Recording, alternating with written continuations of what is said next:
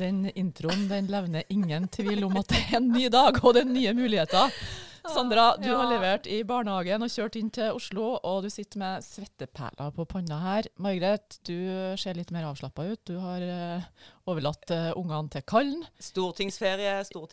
Og, ja, i hvert fall har du sovet godt i natt, og det har jeg også. Vi har ikke greid å lande noen navn siden sist. Og heller ikke denne introen. Så Sandra synes det høres ut som vi er verdens viktigste med den introen. Ja, jeg synes kanskje at hvis vi først skal ta en diskusjon da, på navn og sånn etter hvert, så bør vi kanskje også vurdere introen. Det er jo hyggelig. Dere er fine, viktige folk. Det er ikke noe tvil om det, men det høres jo litt ut som at kongen deltar i podcasten. Kanskje kommer kongen. Ja. Kanskje. Og navnet da? Hva gjør vi med det? Greier vi å være navnløs litt til? Jeg foreslår at vi gir oss selv en julepresang. Ja. Det nærmer seg jul, så har vi litt tid å tenke på. Vi har fått inn mange gode forslag, men det er enda rom for flere. Ja. Jeg synes det er litt vanskelig. Så jeg tar de ukene jeg får, på å bestemme det. Men vi har ikke tid til så mye snikksnakk her. Dagen den er full av møter for mitt vedkommende. I hvert fall, jeg har høring i statsbudsjettet for næringskomiteen. Så jeg skal springe videre ganske så straks. Hvor skal dere da? Jeg skal egentlig bare skrive litt, og gjøre ferdig litt ting. Så jeg har en litt sånn rolig dag, egentlig.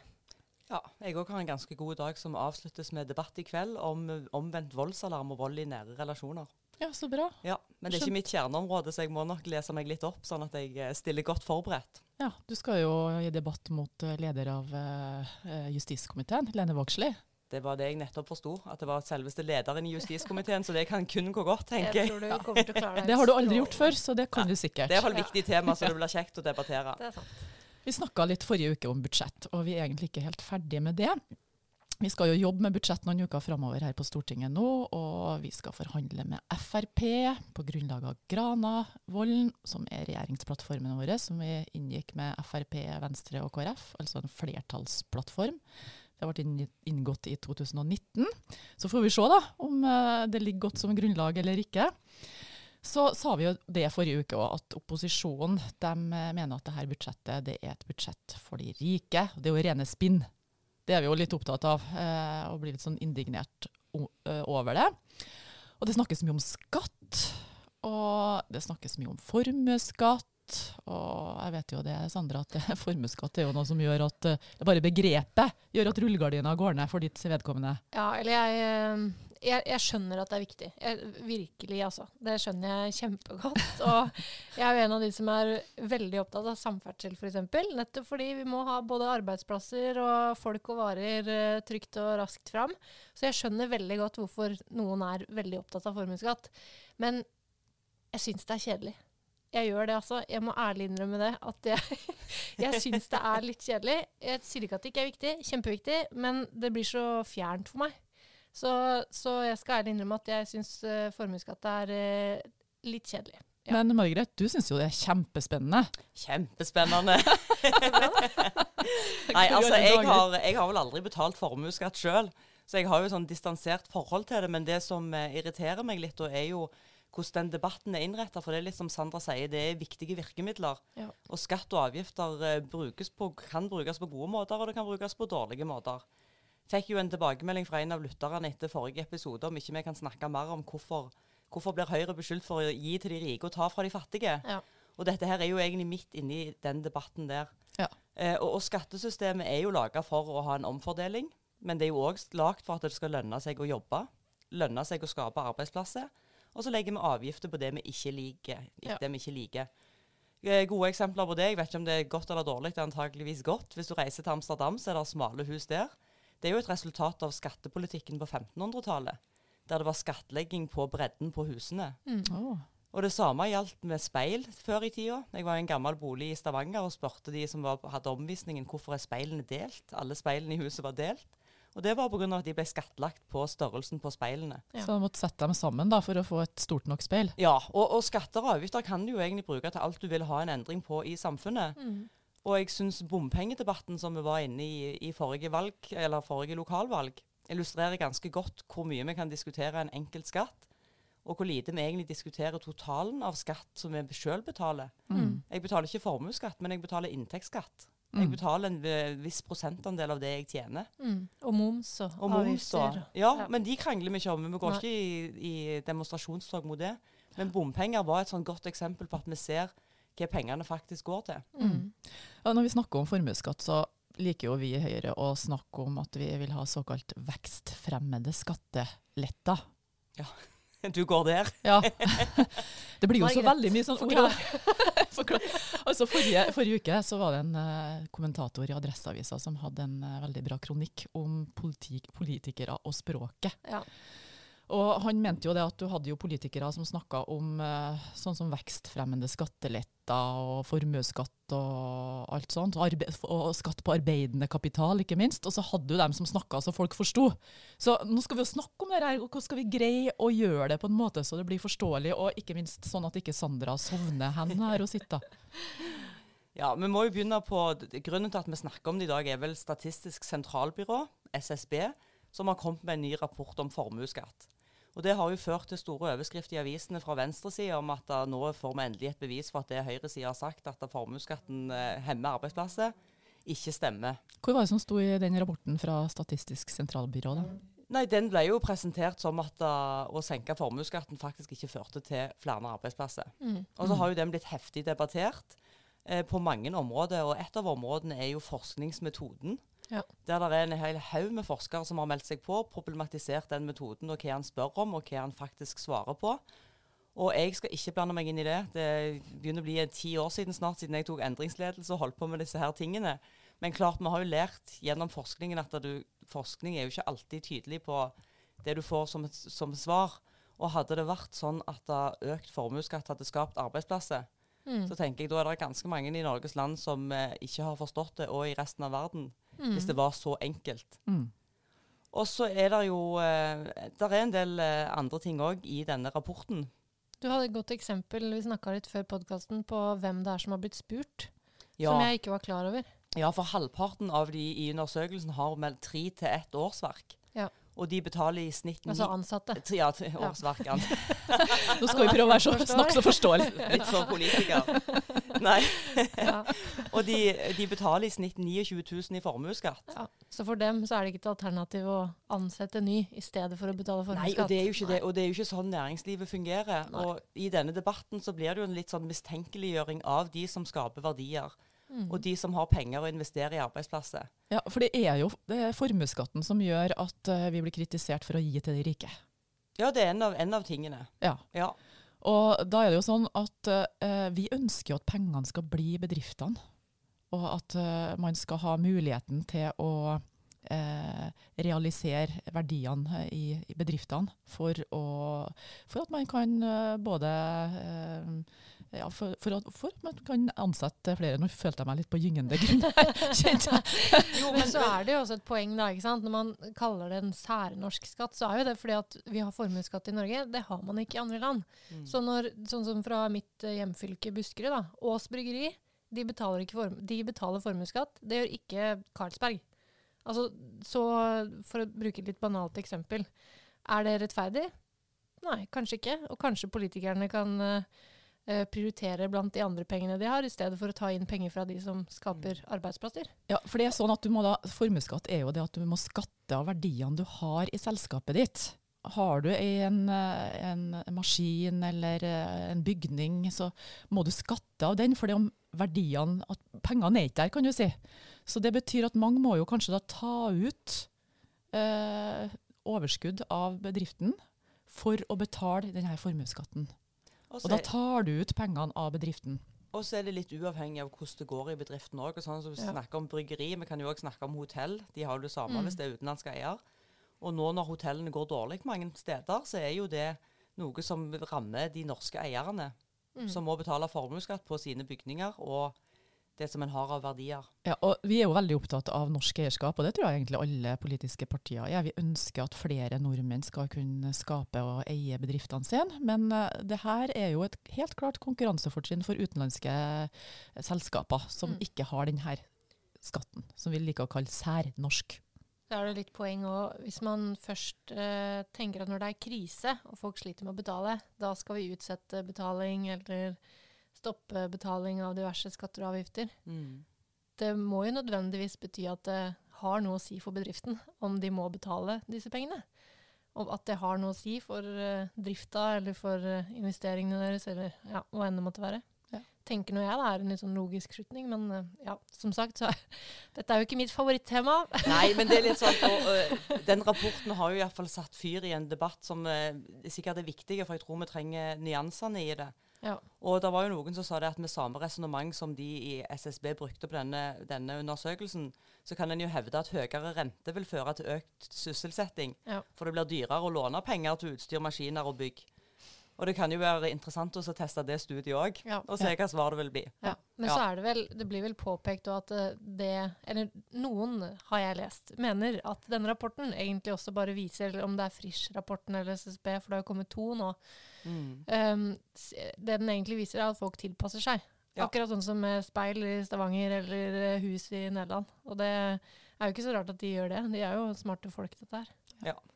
Men vi er opptatt av at vi må skape mer. Ikke skatte mer. Ja. Jeg trodde du skulle si å inkludere flere. Vi har jo mange sånne Det er greit. slogans og ord og vendinger. Men det er viktig at vi skaper, og sånn at før vi fordeler, liker vi å si. Det er jo en sånn slogan som vi bruker. For vi er jo kjempeopptatt av fordelinga, men vi må ha penger inn i denne potten. Ja. Og da må rammevilkårene for bedriftene være gode. Og det er da formuesskatten kommer inn. Jepp. Ja, og så er det jo sånn at kanskje jeg har sagt det før, men folk blir jo ikke fattigere på grunn av at du tar vekk formuesskatten.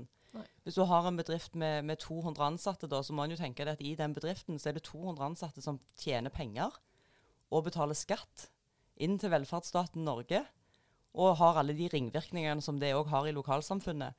I tillegg til en eier som ofte investerer videre og investerer i lokalsamfunnet og gir til idrettslag og foreninger. Og det er jo sånn at i dag står de 10% rikeste i Norge for 40% av all personskatten. Skal vi se, nå må du på en måte bie litt her, for det her er sånne prosenter som gjør at det kan si litt stopp oppi hodet på en av hver. Altså, de 10% rikeste, de står for 40% av Av personskatten. Av personskatten, Ja. ja. Og når Ap styrte i 2013, var det 38,5%. Oi, oi. Så det er jo dramatiske Ja, oi. økning. De rike betaler litt mer skatt nå enn de gjorde når de rødgrønne styrte. Ja. Men Fikk dere med dere det? De rike betaler litt mer skatt nå, faktisk. litt mer skatt. Ja. Mens på Stortingets talerstol så er det jo en brutalisering og den der Robin Hood-debatten som du innleder litt med, Guro. Og det er jo det jeg synes er frustrerende med Det å er spinn. havne som politiker. For altså, i privat næringsliv, når jeg jobbet der, så satt vi ikke og diskuterte sånne ting. Nei. Og krangla om en prosent fram eller tilbake. Men så er det liksom sånn at alle kan ikke jobbe i kommunen. Og noen Nei. må skape arbeidsplasser i privat sektor òg. Og en ting er altså i veldig mange kommuner så er dette hjørnesteinsbedrifter som egentlig sørger for at det aller meste går rundt. Så ja, nei. Og men det som jeg synes er litt synd også i denne debatten, er jo at næringslivet har jo blitt et skjellsord. Ja. Sant? Vi snakker jo nå i Høyre om, prøver å snakke om jobber i stedet for arbeidsplasser, for arbeidsplasser også er trøblete. Og det er jo sånn at bedriftseiere sier jo at denne særnorske skatten som de snakker om, den er problematisk for de som det betyr noe for. Så betyr det mye. Men de har ikke lyst til å gå ut og si det. Så da blir du stemplet. De blir stemplet, og der har vi jo en litt spesiell historie om Bjørn Dæhlie. Ja, altså hvem kan glemme det? Jeg husker Bjørn Dæhlie var jo den store skihelten når jeg var ung. Han var jo den alle fulgte med på, og jeg husker jeg hadde Dæhlie skidress i mange år, og jeg har det faktisk ennå. Ja. Men han var jo ute på et frokostmøte for noen år siden og uttalte seg om formuesskatten, og sammenlignet det litt med sitt tidligere liv som idrettsutøver, at når det går bra i næringslivet, så får du sånn takk, og her har du en skatt som er kun for deg og de norske eierne. Ja. Som er en sånn takk for at en driver med verdiskaping. Og han fikk så Det ble så mye. rabalder. Det ble så Ja. rabalder. Og snakk Helt om å krise. rakne altså dette ned fra hederspallen og bli til en helt annen person enn det du er. Jeg tipper PR-folka i Bjørn Dæhlie-merket må ha bare rivd seg i håret. Ja, det var jo Det var helt krise. Jeg husker Mari Holm Lønseth fra Trøndelag, og jeg rykka ut og skrev sånn forsvarsinnlegg. Men det var jo omtrent sånn, ja, 2 jenter fra Unge Høyre som måtte gjøre det. Det er ingen som, ingen som vil blande seg. Nei. Fordi det er liksom helt krise. Og så sier vi til bedriften at hallo, dere må komme på banen og si ifra om at det er problematisk. Og så sier næringslivet, hallo Høyre, nå må dere stå opp mot formuesskatten. Så det er litt sånn ingen som vil ta i det. Og det er et sånn godt eksempel som er litt sånn til å rive seg i håret av som politiker. For det du sier nå, når vi møter bedrifter, når vi møter med NHO og andre, så pleier vi ofte å si at vi trenger bedrifter som går ut og sier dette her. Ja. Det er svært få som sitter rundt kjøkkenbordet hjemme og har lyst til å lese om hva politikerne mener om dette her. For det blir fort til floskler og teoretiske diskusjoner. Vi vil ha type Ås Bryggeri eller andre som forteller hva dette her faktisk betyr for bedriften i ren konsekvens. Og det er jo vanskelig å få til, for at folk har ikke lyst til å hive seg inn i denne debatten. Og da pleier jeg å si til de jeg treffer at ja, men da bør dere begynne å se på debattene fra Stortinget. For den virkeligheten som diskuteres her, sammenlignet med den virkeligheten vi møter ute hos dere, er 2 helt forskjellige ting. Men vi kan ikke stå på Stortingets talerstol og si disse tingene hvis det ikke er noen som kommer og bekrefter disse historiene ute. Men så er det jo litt sånn, ok, de er opptatt av å skape verdier og drive butikk. Og så pleier de å si til meg at så regner jeg med at dere politikere fikser rammevilkårene for oss. Og sånn. Men sånn er det ikke. Og jeg kjenner meg litt igjen fra når jeg selv også jobbet i ASKO. Så politikk var jo liksom sånn, hvis det ordner seg, så er det greit, men du jobber jo med de tingene du klarer å påvirke selv. Selvfølgelig. Men så regner du jo med at lovverket skal kunne hjelpe deg med den jobben du skal gjøre. Men i den politiske debatten, må jeg si dessverre, så er det litt et skjellsord med verdiskaping, og du blir koblet til å være rik. Og formuesskatten blir også pinpointet på noe som man egentlig ikke omhandler. For formuesskatten er jo også noe som vi kaller arbeidende kapital. Men det er jo på maskiner og utstyr og alt dette her. Så det er komplisert, og skatt er komplisert, men jeg kunne jo ønsket meg at vi hadde snakket litt mer om skattebetalernes penger, hvordan vi bruker de. Når det gjelder vår egen privatøkonomi, så er vi jo flinke til å prioritere. Men AP har jo 9,7 milliarder i skatteøkninger eksempelvis, og Senterpartiet har 2,8.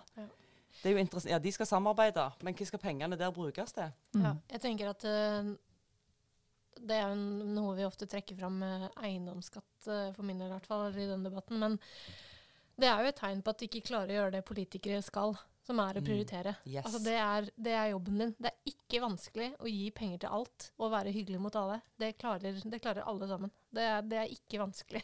Nei. Det er ikke jobben din. Altså jobben din er å prioritere innenfor liksom, de pengene du har. Og hvis du skal ha inn mer penger fordi du vil bruke det på et eller annet hyggelig, så må du i hvert fall kunne på en måte vise til hva er det? Hva er det du skal bruke pengene på? Og hvorfor er det viktigere enn at du og jeg og vi og eldre og yngre og alle andre har mer å rutte med hjemme? Sånn fra et ideologisk perspektiv også, så synes jeg dette handler om maktfordeling også. Hvor mye makt ligger på oss som forbrukere og som familier eller som enkeltmennesker, og hvor mye ligger på politikerne. Og jo mer de tar inn av skatter, avgifter, andre ting som de synes at de er bedre på å vite hva pengene bør gå til enn meg, så tar de makt vekk fra meg. Derfor så har vi også vært opptatt av å redusere skatten på personinntektene. Yep. Ja, vi har redusert det fra 28% til 22%. Og det der med å prioritere er viktig, for en ser jo de siste 7 årene så har helsekøene gått ned, en har fått en enorm økning på samferdsel, og en har samtidig redusert skattene. Ja. Så det er ikke alltid... Det er mulig, og det handler om å prioritere, og det handler om å behandle skattebetalernes penger på samme måte som vi behandler vår egen lommebok og familieøkonomi. Ja. Jeg kommer jo fra en kommune, bare si veldig kjapt, jeg kommer jo fra en kommune der Olav Thon har vært innbygger i veldig mange år. Ja. Som plutselig fikk en baksmell og måtte omorganisere hele kommunen egentlig. Lars Nehru Sand i NRK skrev en veldig fin sak om det, fordi han mente at Hole kommune var som en sånn mini-eksempel på hvordan Norge var nødt til å omstille seg etter hvert. Da. Ja.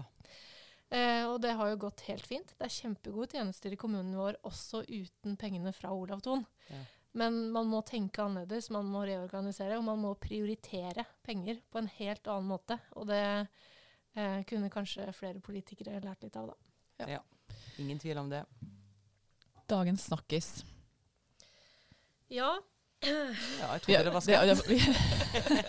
Vi kunne ha snakket om. Men for meg som har politibakgrunn, jeg har jo jobbet 17 år i politiet, Ja. så synes jeg jo det var oppsiktsvekkende å høre om en politikultur med seksuell trakassering. Jeg fikk faktisk nyss om det gjennom en SMS fra mora mi, der hun skrev «Visste du, Guro, at det knulletorsdag på Politihøgskolen hver torsdag?» Nei. Jeg skal jo være forsiktig med å spøke om det her, for det alvor. Så ble jeg litt overrasket over at leder av Politiets Fellesforbund, han var veldig overrasket, visste ikke at det her foregikk. Ja. Vi har jo hørt historier opp gjennom alle de år om seksuelle trakasseringer i politiet. Ja. Så det burde ikke komme som noe overraskelse. Nei. Men jeg må jo si, når jeg leser sånne saker, så synes jeg, det er så skuffende. Når du har hatt det der MeToo-bølgen og den store debatten som har vært der, og så du sier, når du sier at den har hørt historiene i alle år, men at den ikke har tatt tak i det når MeToo kom. Nei, Hvis det er noe som alle snakker om. Nei, altså, her så vi jo Arbeiderpartiet tok jo et oppgjør, eller Arbeiderpartiet i Trøndelag tok jo et oppgjør med MeToo nå i høst.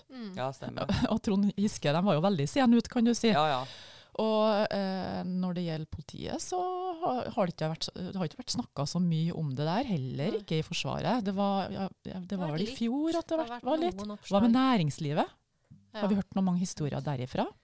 Nei. Ikke særlig mye, så jeg tror nok at oppsida ved å si ifra og varsle om at man er utsatt for det her, den er veldig liten. Ja. Jeg tror ikke Nedsida vi skal er gjøre det, altså. mye større. Det å varsle, det betyr at man kanskje blir den som må bære byrden, rett og slett, når alt kommer til alt. Så her må man jobbe med varslingskultur, man må jobbe med ledelse og kultur Ja. Det er jo generelt. alle de mekanismene som vi snakket om under MeToo, de gjelder jo fortsatt i liksom aller høyeste grad. Selv om man tenker at det har blitt lettere, så er det nok ikke overalt at det er tilfellet. Bare fordi det er alt det man sa at varsling førte med seg, sånn er det jo dessverre fortsatt. Men det som er, det er jo, altså, du har jo visse forventninger også til forsvar, politi, rettsvesen, som i hvert fall gjør at jeg synes det er litt sånn ekstra. Altså det er jo skuffende overalt, men du har liksom visse forventninger da. Og så er det noe med at disse maktstrukturene som vi snakker om, de er jo ekstra sterke her. Altså når vi snakker Politihøgskolen, veiledere. Nå har jeg ikke lest hele rapporten, men hvis det er sånn at de har følt seg presset til, eller blitt med på, eller bytta sex da, for eksempel, mot bedre vakter, eller mot ditt og datt, så er det jo, disse maktstrukturene er jo veldig sterke der også, da, tenker jeg. Så det er en hierarkisk organisasjon. Litt sånn kommando. Det er litt macho. Mannsdominert, selvfølgelig. Selv om vi nå har over 50% damer i år på Politihøgskolen. Så det har jo skjedd veldig mye der også. Og vi får flere kvinner i ledelse også, som betyr at man endrer kultur. Det er en jobb å gjøre med kulturen i politiet fortsatt. Det er jeg helt sikker på. Og som sagt forundret over at Politiets Fellesforbund ikke visste at det var sånn. Ja, det er bra at både hun Benedikte Bjørndal og Monica Mærland var raskt ute og strenge i blikket i går, fordi det kan jo ikke holde på sånn. Ja. Det her er jo, altså vi snakket om det for noen uker siden, at vi har jo hatt utfordringer i vår egen organisasjon, og vi skal ha en podcast der vi snakker litt mer om historikken rundt MeToo, og hva vi selv har opplevd, ikke personlig sånn sett, men hva Høyre har opplevd, og hvordan Høyre som organisasjon håndterte dette her. Jeg tror det er viktig å snakke om hvordan man møter denne type handlinger i organisasjoner, i virksomheter, overalt. Yep. Dagens fordom. Ja. Jeg lurte på om vi kunne ta en liten vri på det, fordi jeg synes det er noen som oppfyller en fordom. Dine fordommer? Ja, mine fordommer. Det er helt riktig. Og denne gangen er det trommevirvel. Neida, men det er Senterpartiet. De har jo mye fordommer mot seg, de, som et parti, akkurat som Høyre har, eller Arbeiderpartiet har, eller Miljøpartiet De Grønne har. Men denne her synes jeg var litt sånn kjip, altså. Fordi på søndag så det TV-aksjonen. Ja. Og i år så går TV-aksjonen til å rense verdens hav for plast. Kjempeproblem. Gigaproblem. Vi ser liksom bilder av flytende plast- og søppelfjell på havene våre, og allikevel så vet vi at det aller meste ligger på bunn. Så det bare bokstavelig talt toppen av liksom plastisfjellet vi ser. Og så har da Senterpartiet stort sett, det nok høyrepolitikere også som har vært med på dette, men stort sett Senterpartifolk, i hvert fall fra min region, som da har fremmet forslag, og noen ganger også fått vedtatt, at kommunestyret ikke skal gi til TV-aksjonen. Og grunnen til det at det WWF som står bak World Wildlife Fund. Ja, som står bak årets TV-aksjon. Og poenget til Senterpartiet da at WWF, de uenige med Senterpartiet om litt på rovdyr, litt på landbruk og litt på skogforvaltning. Og derfor så mener Senterpartiet at man ikke kan gi penger for å rense hav i Malaysia, Filippinene og alle andre steder som disse pengene skal gå til. De har jo gått til sak mot staten opp mot WWF, rovdyrpolitikken, så det henger jo en greie der. Ja. Det var litt sånn spesielt. Vi I stortingsbenken til Trøndelag så ønsket vi å markere innsamlinga, og skulle samles da til et felles bilde, og hadde på oss T-skjortene til WWF, eller til aksjon. Ikke til WWF. Nei, TV-aksjonen. til aksjon. Ja. Og da var det sånn at alle stilte, men Senterpartiet var jo veldig klar på det, at nei, det her kan ikke vi være med på. Så vi sto alle sammen, unntatt Senterpartiet, stortingspolitikerne der. Men det sånn, first we take rovdyr, og then we take plast? Men det så teit, fordi, eller sånn, jeg synes det teit da, og folk får bare være uenige, men sånn, pengene går uavkortet til å rense plast i deler av verden som ikke har de samme midlene som oss, som ikke har de samme mulighetene som oss, som ikke har politikere som bryr seg om dette, sånn som vi har. Altså, pengene går kun til det. Og så skjønner jeg jo at det positivt for WWF å ha navnet sitt bak en sånn TV-aksjon. Men come on, de uenige med dere om ulv. Ja. Dette handler ikke om ulv. Det handler om å rense verdens hav for plast. Kan dere ikke liksom være mot WWF når det snakk om ulv da? Ja, altså, og ikke liksom boykotte TV-aksjonen. Jeg synes det litt det smålig. Og jeg helt enig, og jeg har vært med på mye plastplukkeaksjoner her rundt i Norges land, og det jo en brøkdel av de utfordringene som en ser på bilder rundt omkring i verden. Ja. Men allikevel så det jo mengder med søppel, både fra fiskeredskap og alt mulig som samler seg. Ja. Dette her en kjempeutfordring, og det jo ganske mange dyr nå som begynner å ha store deler av magesekken fullt opp av plast. Og så det et kjempeproblem for verdenshavene, et kjempeproblem for dyra som lever der, og for menneskene som lever i de områdene, som blir fratatt liksom både livsgrunnlag og rent vann og alle de tingene som vi tar for gitt da. Så og for Norge så jo havet viktig. Kjempe. Altså, vi jo en havnasjon. Den lange kysten og alt mulig. Ja, så det rekker ikke med at vi springer på strenderen og plukker opp plastikken her. Nei, det gjør ikke det. Nei. Og nå bidrar vi til noe mye mer. Så Senterpartiet, skjerp dere. Og så, hvis jeg bare veldig kjapt, fordi på grunn av korona så har vi ikke lov til å gå med bøsser. Vi kan jo ikke gå og ringe på hos folk med nedsprita hender og spørre om lapper og 20-kroninger. Så i år så kan man ha en digital bøsse, eller så det enkleste å vippse til 2133. Og da går det til å rense plast, ikke å reklamere mot ulv. Ja. Så vær veldig for ulv. Du må gjerne være for ulv. Eller mot. Mot ulv. Være for eller mot ulv. Rolig nå. Du kan velge selv. Uavhengig av ulv. Ja, vær mot plast. Vær mot plast, og støtt aksjonen. Den kjempeviktig, og den viktig faktisk for oss i Norge også denne gangen. Ja. Enig. Takk for oss. Takk for oss.